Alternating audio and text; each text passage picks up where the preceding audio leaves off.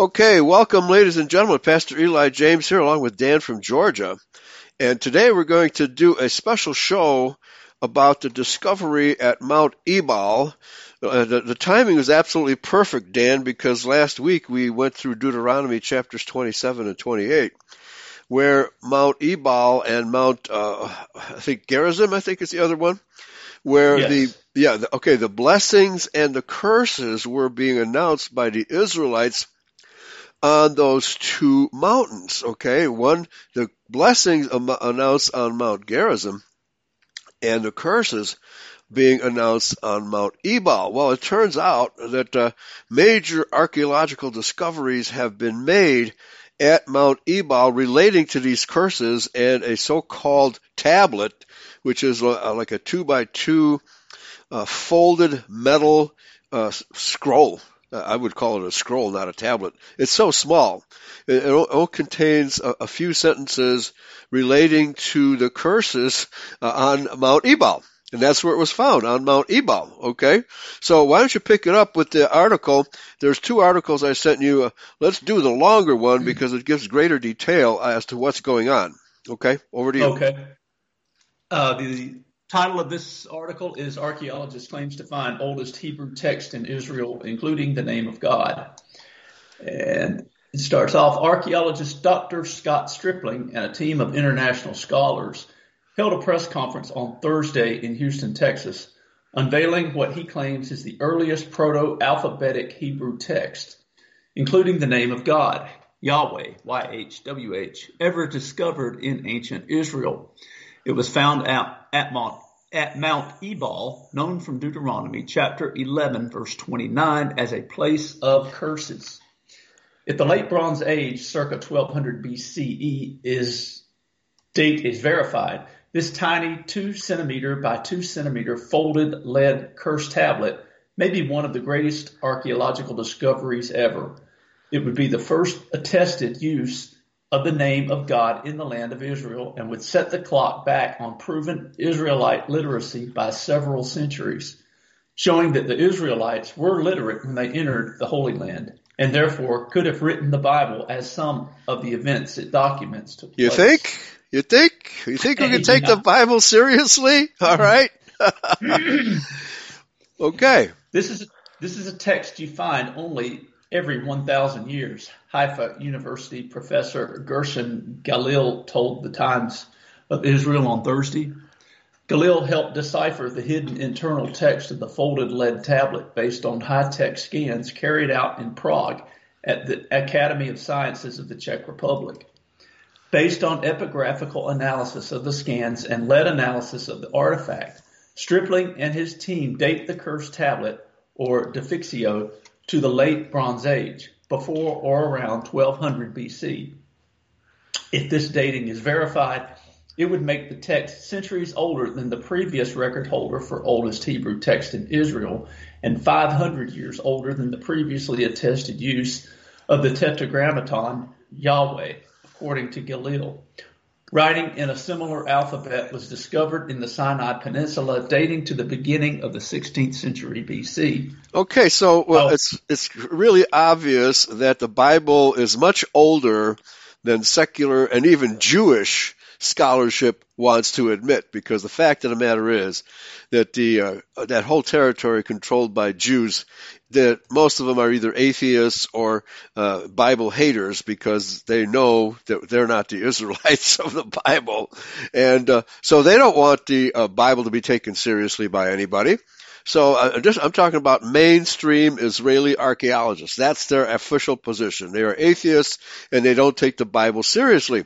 Consequently, this find at Mount Ebal proves, hey, the Bible is really that old, and the name of Yahweh has been used by the Israelites ever since, okay, or even before this find, because obviously they were using the name of Yahweh before they settled in at Mount Ebal and Mount Gerizim. Back to you. Okay. Also challenging the secure dating of the object is the fact that the tablet was not discovered during a carefully excavated, stratified context. Rather, it was found during a 2019 re-examination of Earth from a dump pile formed during 1980s excavations at Mount Ebal that were held under Professor Adam Zertel. The earth had been dry sifted then, and in 2019, Stripling's team resifted it using a wet sifting technique that was developed at the Temple Mount Sifting Project, where Stripling once worked. Stripling current heads ongoing excavations at biblical Shiloh. Archaeologists approached by the Times of Israel were unwilling to comment on the record until they viewed the hopefully forthcoming academic paper and scans. The fact that they are publishing it in the news before being published scientifically is a bit off, said one established academic. Another cautioned that since he hasn't been able to view the inscription himself, it was impossible to know whether the claims were factual or a case of overdeveloped imagination. However, both skeptics said that everything is possible and that it may be valid, even though the images were not yet being made available. While it is irregular to promote an unpublished work in the lay press before an academic journal, Galil noted that the team felt obligated to share the news of the tablet's existence and their initial findings because of its history-changing potential. The cursed tablet was discovered in earth originally taken from a cultic site at Mount Ebal near biblical Shechem and today's Nablus. Mount Ebal appears in Deuteronomy chapter 11, verse 29, as a place of curses and is revered by some Christians and Jews as the place where biblical Joshua built an altar as commanded in Deuteronomy 27. It is described in Joshua chapter 8, verse 31 as an altar of unhewn stones upon which no man had lifted up any iron. The site is known by locals as Al-Bernat, or top hat in Arabic, and is regarded by archaeologists as an exceedingly rare and significant illustration of early Israelite settlement. There you go. It is the only one of its type in the area. Mm-hmm. Okay. Well, obviously, since the Israelites had just come out of their wilderness wanderings, okay, just before the crossing over the Jordan and to take over Jericho and Ai by Joshua, that these two sites can be dated so accurately that there can be no discussion or dispute about the actual timing. So, in my view, we're talking about 1400 BC, thereabouts, okay? Additionally, because there's ongoing revelations from this archaeological site, and it appears that the Israelis can't do anything to quell the revelations here, that the entire site at Mount Ebal is in the shape of a foot. It's in the shape of a foot. So apparently, down to the bedrock, the Israelites had scraped off a site in the shape of the foot. And because in Joshua says, wherever you plant your feet, that area belongs to you. And throughout the entire Arabian Peninsula, I mean, which is a huge area. You know, we're talking from where the Israelites crossed the Sea of Reeds down to the southern end of the Arabian Peninsula, back up and around. You have, especially at Mount Sinai, you have all kinds of images of footprints deliberately left there by the Israelites, okay, giving evidence of the scriptures that they were there, and wherever their feet settle or step, that area belongs to Israelites, okay? So this is, and so they commemorated this whole footprint legacy at Mount Ebal. Back to you. A consensus of archaeologists date the clearly cultic site to the early Iron Age, somewhere around the 11th century BC, or when the Israelites evidently began to settle the land of Canaan. Other archaeologists push that date back to the 12th century or late Bronze Age. This is an important site belonging to the wave of settlement in the highlands in the early phase of the Iron Age, said Professor Israel Finkelstein, one of the world's leading researchers on Iron Age settlement in the region. Finkelstein spoke with the Times of Israel in February 2021 when Mount Ebal was in the news after allegations were made that it was being destroyed by local Arab towns in the course of construction of a road. As far as I can judge, it dates to the 11th century BC. As such, it can be understood as representing the groups which established the kingdom of Israel, the northern kingdom, in the 10th century BC. In other words, it is an early Israelite site, he told the Times of Israel. The late University of Haifa Professor Zertel excavated the site in the 1980s, including a large rectangular altar that was apparently constructed over an earlier round altar. Stripling said the tablet came from earth originally excavated from this round altar. As soon as I saw it, the tablet, I knew what it was because these cursed tablets are known. My heart almost jumped out of my chest, said Stripling. Okay, now Stripling is a Christian, right? He's a Christian archaeologist, and he's all excited about it. But the Jewish archaeologists are trying to be really skeptical about this, okay, which we can expect because we in identity know that the Jews aren't serious about the Bible because, number one, they know that they're not the Israelites of the Bible. And number two, they don't want, Christian archaeology to take center stage or one-upmanship over Jewish archaeologists, all right? But that's what's happening here, and there's nothing they can do about it. Back to you. In addition to the fact of an early, if not the earliest, Hebrew inscription found in the land of Israel, Galil told the Times of Israel that this find sets to rest the ongoing academic discussion of whether the Israelites were literate. We know that from the moment they came to Israel, the Israelites knew how to write, including the name of God, clearly, said Galil. It's not too surprising.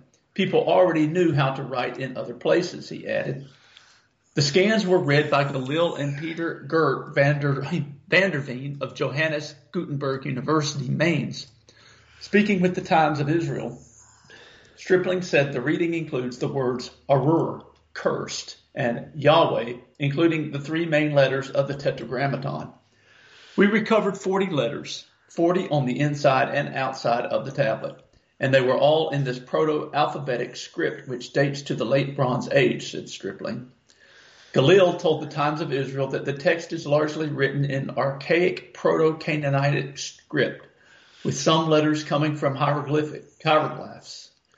The latest date of the epigraphic analysis would put it circa the 12th century, while some elements are dated to even earlier. Okay, now this is a false characterization. It's not Proto-Canaanite script. It's obvious that the Canaanites used Proto-Hebrew script, okay? These secular archaeologists are trying to diss the Bible, by saying, and a lot of people believe this nonsense, that it's Canaanite script. No, it's not. It's Hebrew script.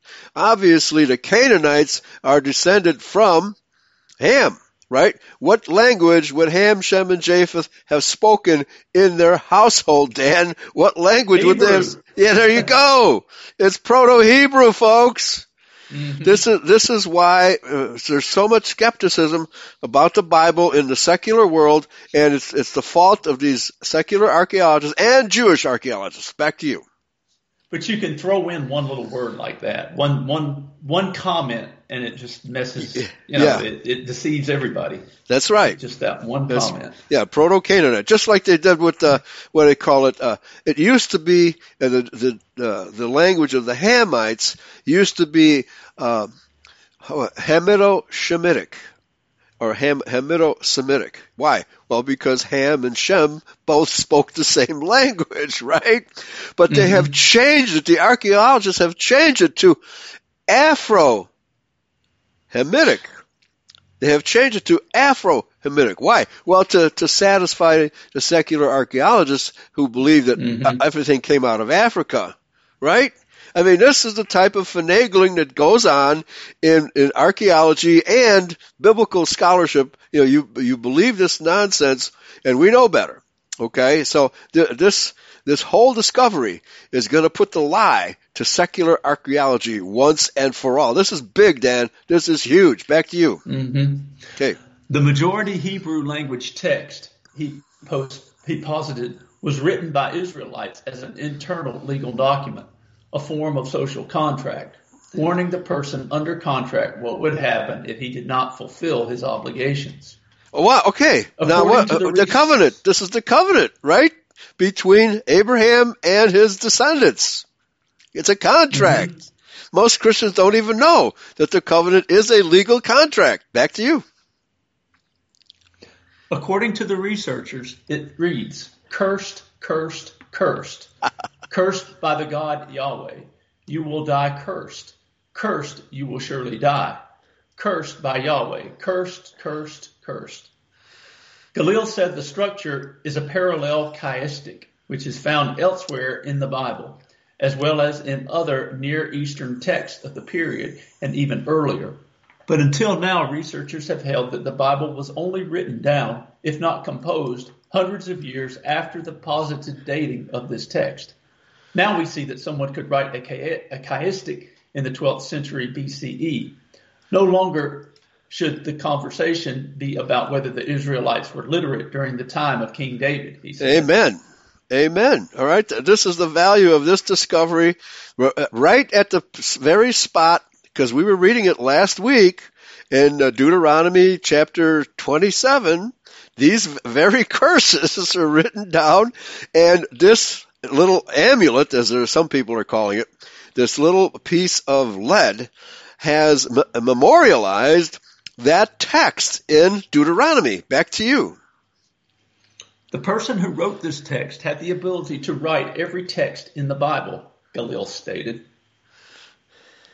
And that is the end of the article. Okay, very good. All right, so let's go back into Deuteronomy chapter 27 and go through these blessings and curses, and it continues into Deuteronomy chapter 28.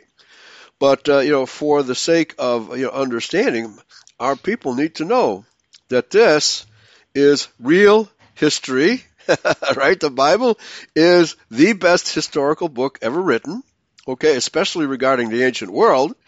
And it's the only source for many historical events in the ancient world, okay?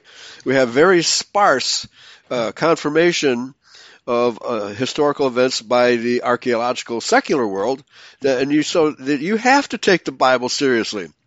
And that's what Ron Wyatt did. He took the Bible seriously, and he made all these archaeological discoveries, which, of course, the secular archaeologists have been poo-pooing ever since, right? Now it's time to take the Bible seriously, world of archaeology. It's time. All right. So let's go into Deuteronomy chapter 27. Why don't we take it from the top? Because this is very important. Okay, over to you. All right. Deuteronomy chapter 27. Verse 1, and Moses with the elders of Israel commanded the people, saying, keep all the commandments which I command you this day.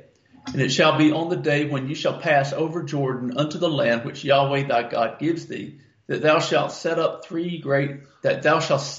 thee up great stones, and plaster them with plaster. And thou shalt write upon them all the words of this law, when thou art passed over, that thou mayest go in unto the land which Yahweh thy God gives thee, a land that flows with milk and honey, as Yahweh God of thy fathers has promised thee. Therefore it shall be when you go over Jordan that you shall set up these stones, which I command you this day, in Mount Ebal, and thou shalt plaster them with plaster. And there build an altar unto Yahweh thy God, an altar of stones. Thou shalt not lift up any iron tool upon them. Thou shalt build the altar of Yahweh thy God of whole stones, and thou shalt offer burnt offerings thereon unto Yahweh thy God. Okay, now in addition, this plaster was also found in the debris, and so what these Christian archaeologists have stated is that what they did was they rummaged through the debris of earlier archaeological findings by the Israelis. Okay, and so rather than dispose of the debris, they just left 3 big piles of debris, right? And so what these Christian archaeologists have done is they've sifted through the debris, and guess what? They found remains of plaster. Some kind of plaster was also found. So not only was this little amulet found, but the plaster. So far, everything at this site confirms what happened right here in Deuteronomy chapter 27, folks. This is big stuff. Back to you. And thou shalt offer peace offerings, and shalt eat there. and rejoice before Yahweh thy God. And thou shalt write upon the stones all the words of this law very plainly. And Moses and the priests, the Levites, spake unto all Israel, saying, Take heed and hearken, O Israel. This day thou art become the people of Yahweh thy God. Thou shalt therefore obey the voice of Yahweh thy God, and do his commandments and his statutes, which I command thee this day. And Moses charged the people the same day, saying, These shall stand upon Mount Gerizim to bless the people when ye are come over Jordan. Simeon and Levi and Judah and Issachar and Joseph and Benjamin. And these shall stand upon Mount Ebal to curse Reuben, Gad, and Asher, and Zebulun, Dan, and Naphtali. Okay, now this is also very important, because the fact is, Moses plainly states, this day thou art become the people of Yahweh, which they never were in the wilderness. Why? Because they were too afraid to attack Jericho 40 years before, and that's why only he disowned them. He essentially disowned them. And why Joshua and who was the Judahite? Joshua was from the tribe of Ephraim, and Caleb. So only Joshua and Caleb, of all the Israelites that went in the wilderness, were allowed to cross over into Jericho, across the Jordan River. Okay? 2 out of all those. The millions. It was millions. Yeah. Only 2.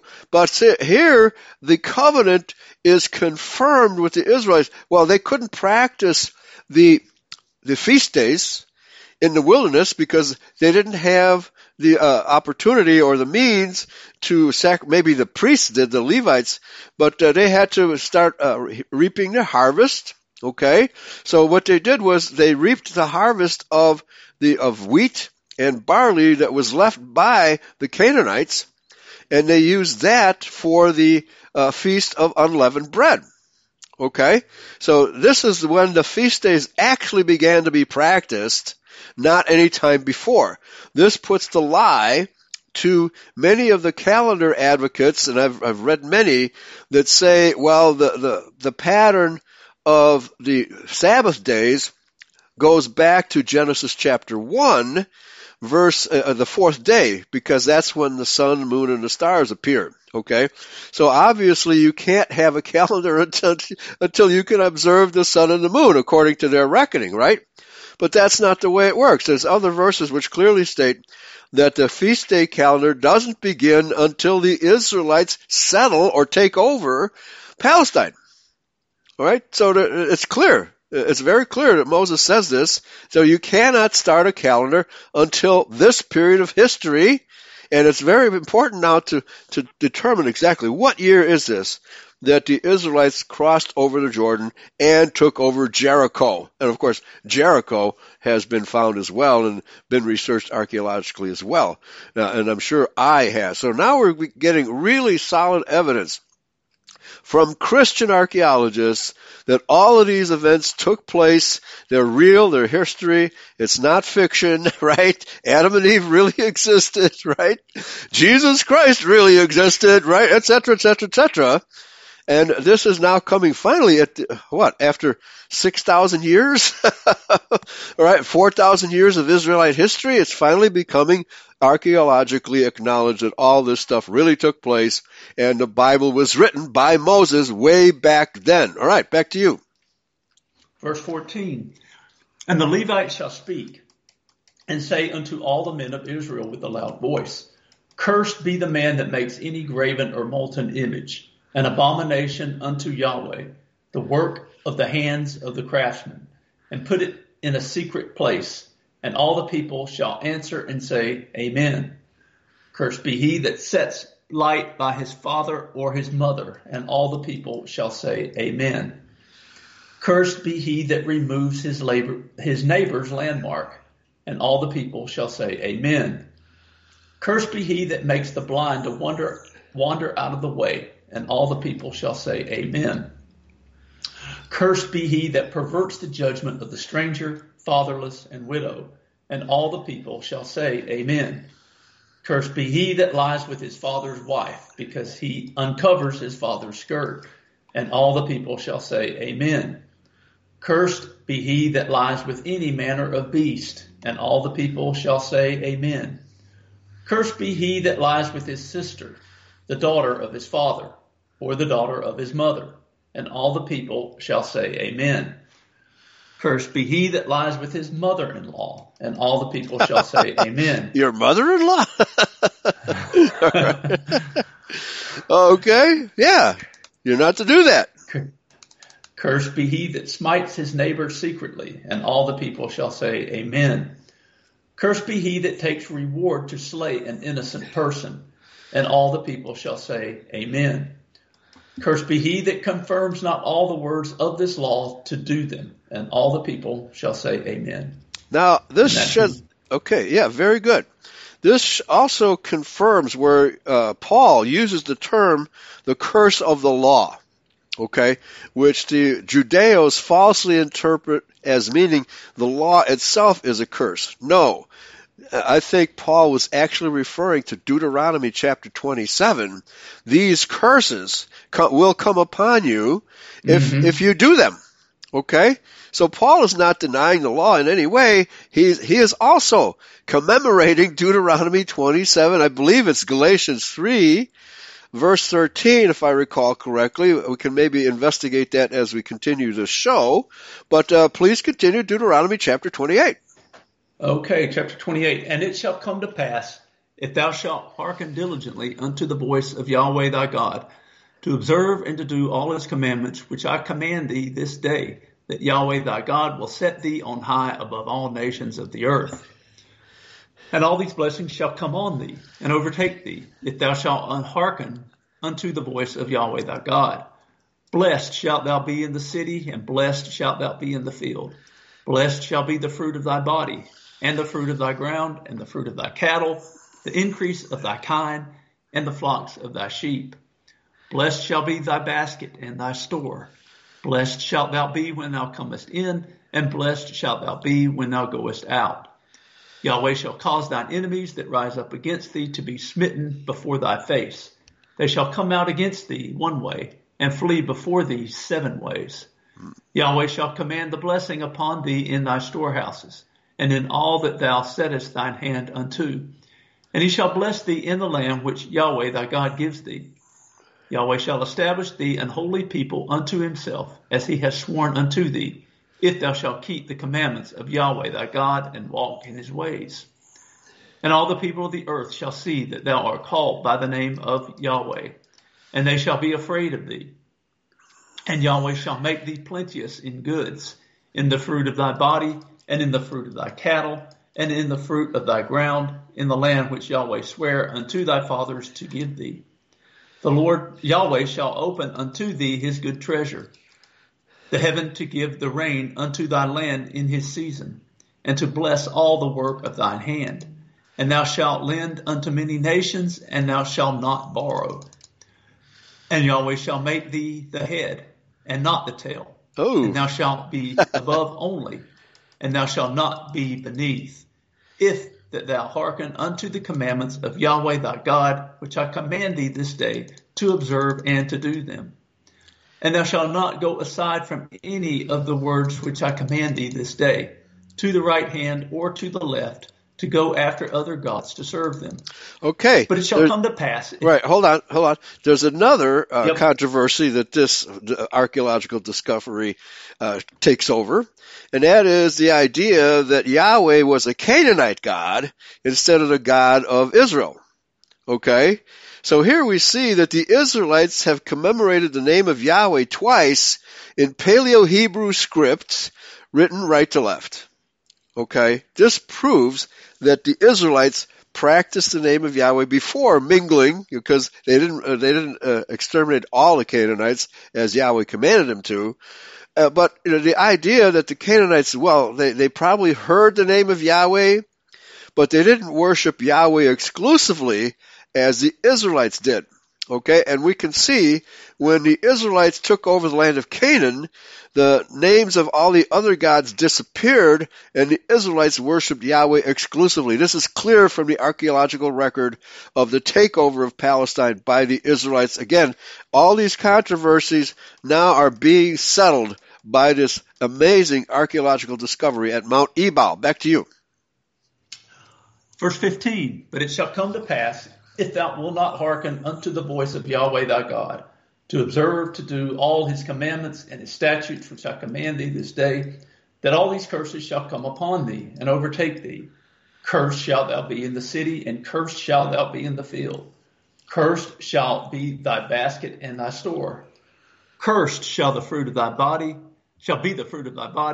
and the fruit of thy land, the increase of thy kind, and the flocks of thy sheep. Cursed shalt thou be when thou comest in, and cursed shalt thou be when thou goest out. Yahweh shall send upon thee cursing, vexation, and rebuke in all that thou settest thine hand unto for to do, until thou be destroyed, and until thou perish quickly, because of the wickedness of thy doings, whereby thou hast forsaken me. Yahweh shall make the pestilence cleave unto thee, until he have consumed thee from off the land, whither thou goest to possess it. Yahweh shall smite thee with a consumption, and with a fever, and with an inflammation, and with an extreme burning. And COVID. And with the sword. Right? What did you say? I didn't and hear that. COVID. He will curse us yeah. with COVID. So is it not clear that, and Peter confirms this where he says that judgment will begin with the house of Israel, okay?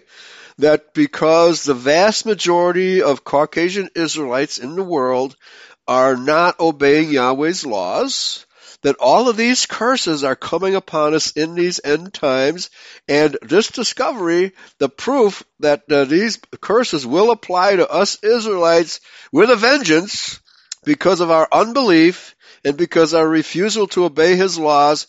This is proof that Yahweh is smiting Israel all over the world because of their unbelief. Back to you. Verse 22.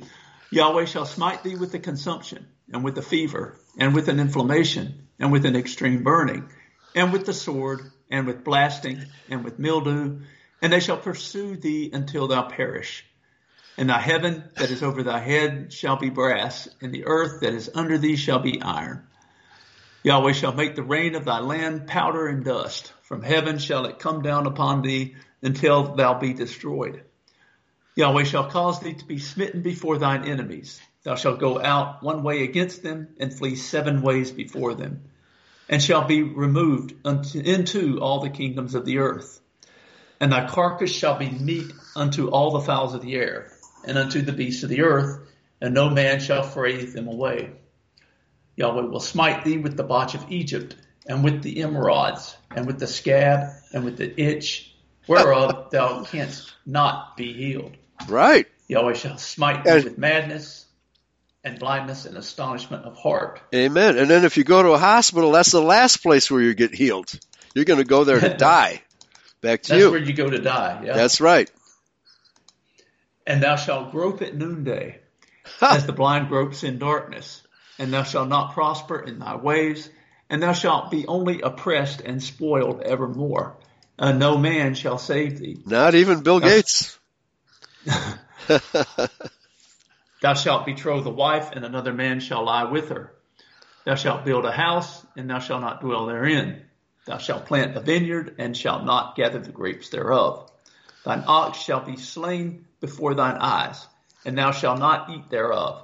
Thine ass shall be violently taken away from before thy face, and shall not be restored to thee. Your Chevy will be confiscated by the mortgage company. It'll be repoed, folks. Right? Yep. Uh-huh. Thy sheep shall be given unto thine enemies, and thou shalt have none to rescue them. Thy sons and thy daughters shall be given unto another people, and thine eyes shall look, and fail with longing for them all the day long. And there shall be no might in thy hand. The fruit of thy land and all thy labors shall a nation which thou knowest not eat up, and thou shalt only be oppressed and crushed away. Taxes, anyone? Yep, yeah. Yeah, what's Neil? I'm trying to think of a guy, Neil, or a famous rock star. He wrote a song called "Helpless, Helpless, Helpless." Right?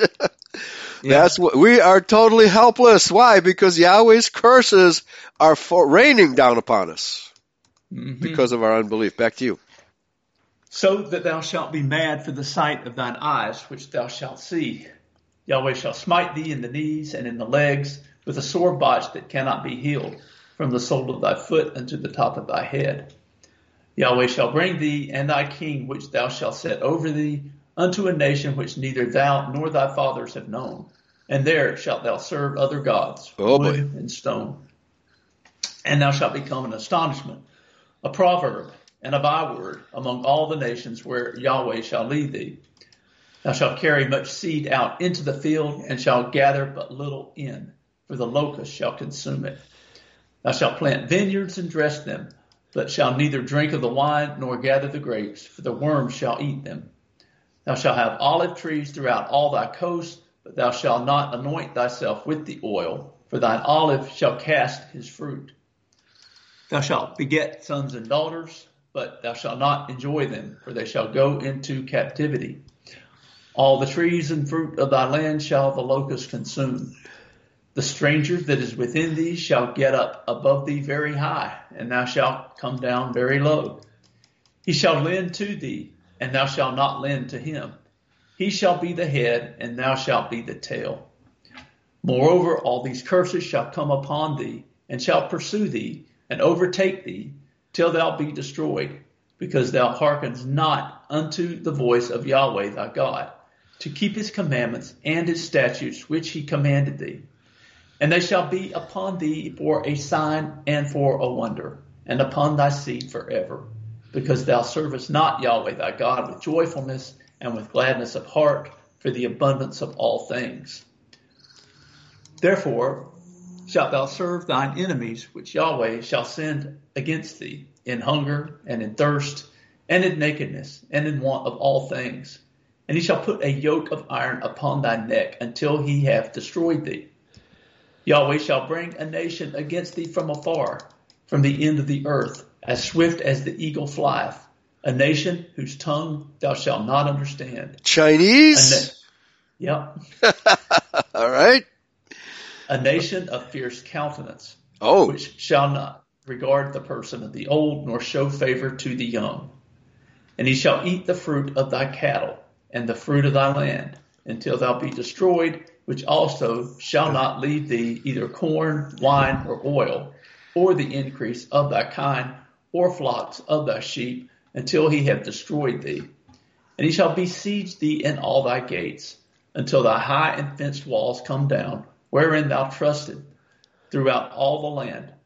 And he shall besiege thee in all thy gates throughout all thy land, which Yahweh thy God has given thee. Yeah, we trusted in the CIA, FBI, the military, blah, blah, blah, anything but Yahweh. And we're talking about Christian Israelites here, folks. The people who believe in God, so-called, right? Yeah. And he shall besiege thee in all thy gates, until thy high and fenced walls come down, wherein thou trusted, throughout all thy land. And he shall besiege thee in all thy gates throughout all thy land, which Yahweh thy God has given thee. And thou shalt eat the fruit of thine own body, the flesh of thy sons and of thy daughters. Okay, Yahweh I have struggled with this verse, wondering whether this should be taken literally. But we know the Rothschilds are planning a mass starvation. Okay, and they're using this war in Ukraine as a pretext for rising prices of all kinds and for shortages, right? But these shortages have been planned.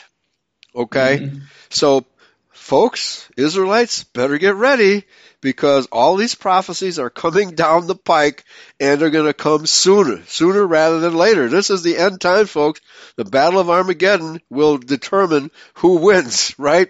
That's like the last aspect, the Battle of Armageddon, and the second coming will be the very last aspect of all these prophecies, and we are getting so close that, you better put on the armor of Yahweh, as Paul tells us, if you want to survive this. Back to you.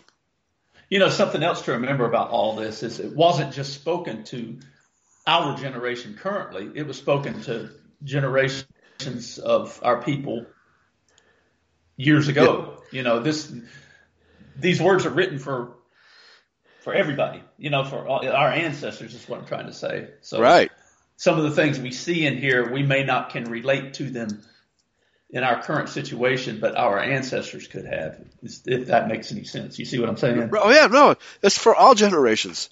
And then, because all of them have had judgments upon them, Yahweh has always used some other nation, sometimes the Assyrians, sometimes the Babylonians, to punish us. They do his punishing work. And still the Israelites refuse to obey. Okay, this is our last chance, folks. All right, so if anything that the Christian identity movement is doing, it is trying to alert the unbelieving Christian Israelites who call themselves Christians but are not because they worship other gods and they worship the work of their own hands and their own might, blah, blah, blah, right? And this is telling the entire Christian Israelite word, you better shape up. This is your last chance to shape up. Back to you. Verse 53. Let's see. Yeah. And thou shalt eat the fruit of thine own body, the flesh of thy sons and of thy daughters, which Yahweh thy God has given thee in the siege and in the straitness, wherewith thine enemies shall distress thee. So that the man that is tender among you and very delicate, his eye shall be evil toward his brother, and toward the wife of his bosom, and toward the remnant of his children, which he shall leave. So that he will not give to any of them of the flesh of his children whom he shall eat, because he has nothing left him in the siege and in the straitness, wherewith thine enemies shall distress thee in all thy gates. The tender and delicate woman among you, which would not adventure to set the sole of her foot upon the ground for delicateness and tenderness, her eye shall be evil toward the husband of her bosom, and toward her son, and toward her daughter. She'll become a feminist. Right? Yeah. Exactly. Oh, man. Okay. And toward her young one that comes out from between her feet. Abortion, anybody? Right? Yeah. Infanticide. And toward her children which she shall bear, for she shall eat them for want of all things secretly in the siege and straitness, wherewith thine enemy shall distress thee in thy gates. Speaking of abortion, I think I came across an article a few days ago that it's legal to kill a child up to the point of birth. Right. Yes, and even afterwards. Yeah. That's in California, isn't it? Right. Yeah, infanticide. Yeah. Absolutely. I mean, that's just legalized murder. That's right. Yeah. Well, so is abortion, but they're splitting hairs. Right? The abortionists love to split hairs like that. Right? Mm-hmm. Yeah. I guess that baby is not part of the feminist's body. Right? My body, my choice, right? Why don't you just go ahead and commit suicide? Yeah. Right? And be food for your sister, your feminist sister. All right? These curses, folks, they're coming to pass right as we speak. All right, back to you. Verse 58. If thou wilt not observe to do all the words of this law that are written in this book, that thou mayest fear this glorious and fearful name, Yahweh thy God. Then Yahweh will make thy plagues wonderful, and the plagues of thy seed, even the great plagues, and of long continuance, and sore sicknesses, and of long continuance. Moreover, he will bring upon thee all the diseases of Egypt, which thou wast afraid of, and they shall cleave unto thee. Also every sickness and every plague, which is not written in the book of this law, them will Yahweh bring upon thee, until thou be destroyed. And you shall be left few in number, whereas you were as the stars of heaven for multitude, because thou wouldest not obey the voice of Yahweh thy God. And it shall come to pass that as Yahweh rejoiced over you to do good and to multiply you, so Yahweh will rejoice over you to destroy you and to bring you to naught. Okay. And you shall be plucked from off the land whither thou goest to possess it. And Yahweh shall scatter thee among all the people, from the one end of the earth even unto the other. And there thou shalt serve other gods, which neither thou nor thy fathers have known. even wood and stone. And among these nations shalt thou find no ease, neither shall the sole of thy foot have rest. But Yahweh shall give thee there a trembling heart, and failing of eyes, and sorrow of mind. And thy life shall hang in doubt before thee, and thou shalt fear day and night, and shalt have none assurance of thy life. In the morning thou shalt say, Would God it were evening. And at evening thou shalt say, Would God it were morning. For the fear of thine heart wherewith thou shalt fear, and for the sight of thine eyes which thou shalt see. And Yahweh shall bring thee into Egypt again with ships, by the way whereof I spake unto thee. Thou shalt see it no more again. And there you shall be sold unto your enemies for bondmen and bondwomen, and no man shall buy you. End of chapter 28. Right. Yeah, the price of a white person will be very low. Right? Even sold at auction as slaves, right? All right, Swamp Fox quotes Jeremiah 19:9, and I will cause them to eat the flesh of their sons and the flesh of their daughters, and they shall eat every one the flesh of his friend in the siege and the straitness wherewith their enemies, and they that seek their lives shall straiten them. Okay? Again, the idea put forth by modern Judeo-Christians, the antinomians, that the law is no longer in effect. The direct result of that false teaching is that they will be consumed by their enemies in the last day, right? And actually throughout history, because this has taken place multiple times because of our disbelief, that which also means disobedience, okay? So, that those Israelites who falsely teach that the law has been done away with, they're not going to be raptured out of this. They're going to be punished. Period. That's what's going to happen. And then Brother Aber says, this happened in the Babylonian siege of Jerusalem. It also happens today because human parts are in our food. Yes, we all have eaten human in our food, especially at McDonald's and probably Burger King. Soylent Green is real, okay? And they're also jabbing us with the DNA of other people and their diseases, right? And monkey genes, and you name it. They're inserting this stuff into our bodies because why? We trust in medicine instead of Yahweh. Back to you. Chapter 29. These are the words of the covenant which Yahweh commanded Moses to make with the children of Israel in the land of Moab, beside the covenant which he made with them in Horeb. And Moses called unto all Israel, and said unto them, Ye have seen all that Yahweh did before your eyes in the land of Egypt unto Pharaoh, and unto all his servants, and unto all his land. The great temptations which thine eyes have seen, the signs, and those great miracles. Yet Yahweh has not given you a heart to perceive, and eyes to see, and ears to hear unto this day. And I have led you 40 years in the wilderness. Your clothes are not waxen old upon you, and your shoe is not waxen old upon your foot.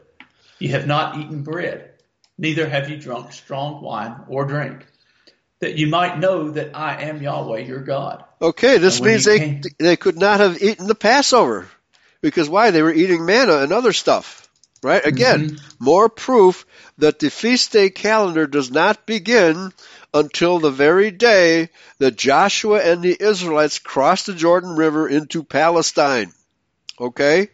We're giving multiple indications that this is the case. All right? Very good stuff. Back to you. Verse 7. And when you come into this place, Sihon the king of Heshbon and Og the king of Bashan came out against us unto battle, and we smote them. And we took their land, and gave it for an inheritance unto the Reubenites, and to the Gadites, and to the half-tribe of Manasseh. Okay, this is why I say Ruth was more than likely, well, it's quite possible Ruth was a Judahite. But because this land of Moab had been vacated for 200 years by Moab, there weren't any Moabites in that territory for at least 200 years, when Ruth transplanted from, I think she was actually in Bethlehem, to Moab because of a plague, or I'm sorry, a drought, okay? and there was very little food, so she relocated there where the drought had not taken place, and she was a transplanted Israelite, or she already lived there in the land of Reuben, Gad, and Manasseh in the Moabite territory. I'd have to do a really careful reading of the book of Ruth to determine, but there's no doubt she was an Israelite. Absolutely no doubt. Okay? She was a Moabite only by territory, not by race. Back to you. Verse 9. Keep therefore the words of this covenant and do them, that you may prosper in all that you do.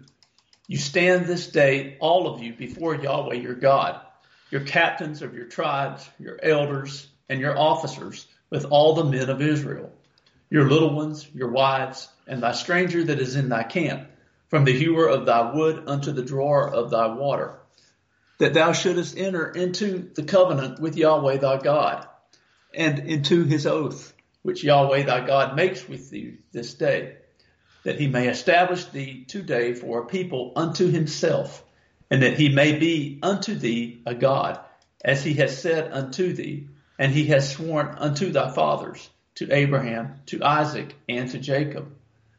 Neither with you only I do make this covenant and this oath, but with him that stands here with us this day before Yahweh our God, and also with him that is not here with us this day. For ye know how we have dwelt in the land of Egypt, and how we came through the nations which you passed by. And you've seen their abominations and their idols, wood and stone, silver and gold, which were among them. Lest there should be among you man or woman or family or tribe whose heart turns away this day from Yahweh our God to go and serve the gods of these nations. Lest there should be among you a root that bears gall and wormwood. And it cometh to pass, when he hears the words of this curse, that he bless himself in his heart, saying, I shall have peace, though I walk in the imagination of my heart. Right? To add drunkenness to thirst. Yeah, that's called Judeo-Christianity, right? Yeah, exactly. Walk in the imagination of mine own heart, Judeo-Christianity. I don't care what it says. I just have my own beliefs. That's right. I won't hear anything else. Yeah, stubborn Israelites, stiff-necked Israelites. Yeah. And they have so much pride, they don't want to hear. It's they don't incredible. Want to have a discussion of just a regular discussion about anything. Oh, they don't want to hear any talk about the law. No, that's been done away with. Talk about pride. Ignorant. I have found in my lifetime, I'm 75 years old now, that the most prideful people are the truly ignorant, right? Mm-hmm. Even a drunk lying in the gutter, he knows better than everybody else, all right? That's the way it is. You know, the lower you are on the totem pole, the more outrageous pride you have.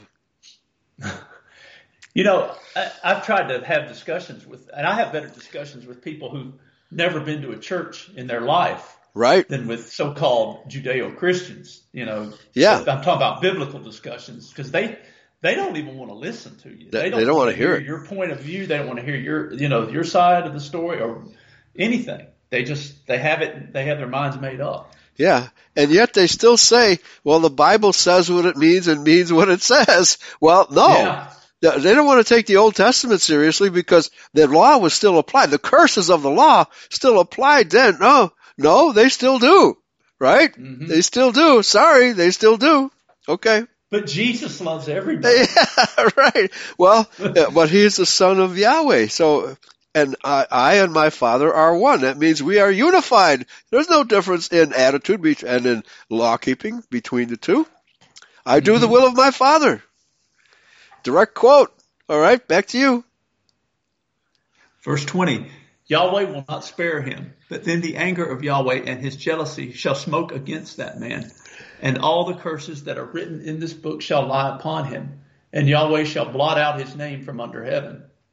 And Yahweh shall separate him unto evil out of all the tribes of Israel, according to all the curses of the covenant that are written in this book of the law, so that the generation to come of your children that shall rise up after you, and the strangers that shall come from a far land, shall say, when they see the plagues of that land, and the sickness which Yahweh has laid upon it, and that the whole land thereof is a brimstone and salt, and burning that is not sown, nor beareth, nor any grass groweth therein, like the overthrow of Sodom and Gomorrah, Admah, and Zeboim, which Yahweh overthrew in his anger and in his wrath. Yeah. Even all the nations shall say, wherefore has Yahweh done this unto this land? What means the heat of this great anger? Then men shall say, because they have forsaken the covenant of Yahweh, God of their fathers, which he made with them, when he brought them forth out of the land of Egypt. There it is, right? Because we have forsaken the covenant. Nobody else has a covenant. And then what? And people look upon us, white Christians. What's wrong? Their God has deserted them. Indeed, he has. Okay. Yeah, we're not obeying keeping our end of the covenant. That's right. Amen. Okay. Verse 26, for they went and served other gods and worshipped them, gods whom they knew not, and whom he had not given unto them. Dr. Fauci. Right? Yeah. Right. Bill Gates. They idolize these people. Why? Because they're billionaires, right? They must be doing something right because they're billionaires. Yeah, only smart people. Right. Successful people are billionaires. Right. Okay. And the anger of Yahweh was kindled against this land to bring upon it all the curses that are written in this book. And Yahweh rooted them out of their land in anger and in wrath and in great indignation, and cast them into another land, as it is this day. The secret things belong unto Yahweh our God, but those things which are revealed belong unto us and to our children forever, that we may do all the words of this law. Amen. All right. Okay, so let me, with a couple of minutes left, I'd like to turn to Galatians chapter 3 and read a few verses here. Well, I'll just start with verse 10. For as many as are of the works of the law, which means the rituals. It does not mean the good works. There's a huge disparity between when Paul uses the term good works versus works of the law.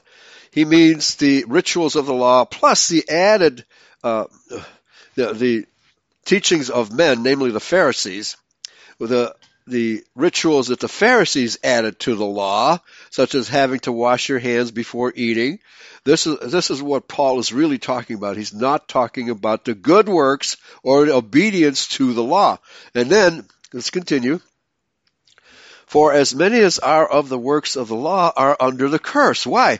Because these rituals do not affect your atonement anymore. Ever since even for Judahites, these rituals of the law do not affect your atonement. It's over. Now you have to answer to Yahweh directly at the judgment day, okay? For it is written, cursed is everyone that continueth not in all the things which are written in the book of the law to do them. All right, so here he's affirming the writings of the law, all right? We are cursed if we don't do them. Verse 11, but that no man is justified by the law in the sight of God, it is evident, for the just shall live by faith. In other words, you must accept the fact that Yahshua has come to salvage your old life of disobedience. Okay? Now, and so verse 14, that the blessing of Abraham might come on the nations, not Gentiles, through Yahshua Messiah, that we might receive the promise of the Spirit through faithfulness, is what it should read. Okay? So folks, the end is near, but stay calm, stay cool, and rejoice, because those of you who have been faithful will be saved. All right? Thank you. Thank you, Brother Dan. We'll see you next week, okay? Thank you. All right, folks. See you next week. Okay. All right, folks. That's the show for this morning. Thanks for listening. Praise Yahweh. Pass the ammunition. You're going to need it. All right. Take care. Yah bless everybody. Bye. Bye-bye.